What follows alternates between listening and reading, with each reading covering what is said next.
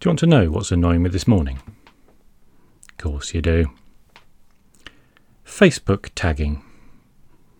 Now, actually, Facebook is quite annoying at the best of times, which I haven't done much posting of late, but you always feel that people are saying exciting things somewhere and you're missing out, and maybe they'll assume you've read what they've posted on Facebook, and when you finally get round to meeting them, if we ever do, they'll say, oh, you'll know what we've been doing all summer, won't you?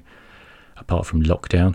Anyway, it's not a system set up to make you feel better about yourself, but to provoke you to keep checking, keep clicking, keep updating in case anything new has happened.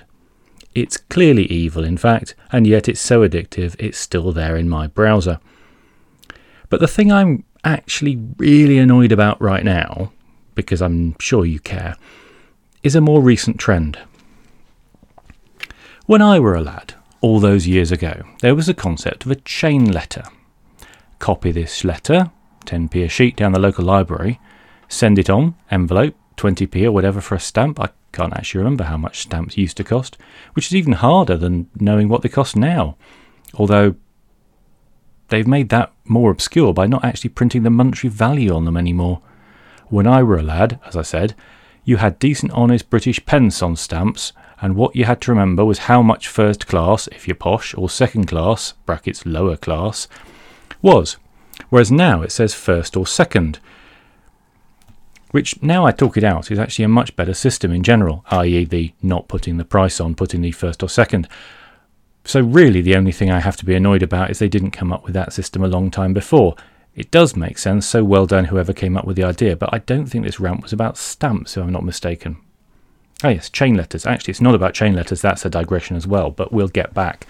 You had to make copies of it and send it on to 3 more people, or 10 or whatever, and people in general didn't because it cost that much money, and they didn't believe in the curse of the witch folk, so the infection rate of these letters died down and they seldom did the rounds. All was therefore not awful. Facebook has a similar thing. You see, I said we'd get back to it, and we have. Where people say, the 10-day fish challenge, where each day I post pictures of fish that have changed my life, no explanation, and tag someone else. Now, there are so many reasons to be annoyed by this. I mean, I guess it starts with my curmudgeonly nature coming to the fore, because someone tagging me and saying, do this, it'll be fun, immediately makes me think, no, it clearly won't. How is it going to be fun? How is struggling around trying to find something to post each day fun?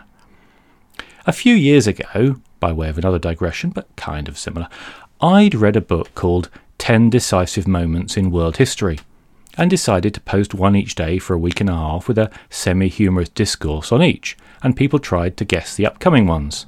That was spontaneous, and therefore at least had the potential to be mildly fun. It didn't say anything about me or my favourite fish, but it was a quite good learning experience. I think it was fun. I enjoyed the discussions we had about, for example, how wonderful Leiden was as a place in Holland. They were fighting the Spanish, you see, for independence, and they had a great fleet, but the battle was going to be fought on land, where they had little chance of victory because the Spanish had a big army. So, to defend themselves, they burst the dikes around the city and then managed to bring their fleet up, ruining their fields for years, but massively surprising and then destroying the Spanish army, who weren't very good at swimming, it seems. For that, they were offered the chance to pay no tax for several years or to have a university, and they chose a university, which to my mind is a sensible decision. And that university still exists today. So, well done, Leiden. Where were we? Ah yes, the tagging. Now, tagging 10 people each would be a mass infection rate, and because it's free and people are bored right now, it floods around the place annoyingly. But of course that's not it. Not really, not just the fact it spreads, not the annoying pretend fun of it. It's the wording of it. 10 photos, no reason, no explanation. No explanation. Doesn't that take entirely the point out of it? Wouldn't it obviously be better to say why this fish was important in your life, or this album, or this photo, or whatever it is? Otherwise, you've got rid of the one bit of humanity from the entire process. You're basically just uploading your photo album to Facebook so they can use it for their AI research. Oh, and you're doing one more thing too, with every one of those pictures, where you put a photo up there and you don't say why, and you don't say why it's important. You're annoying me.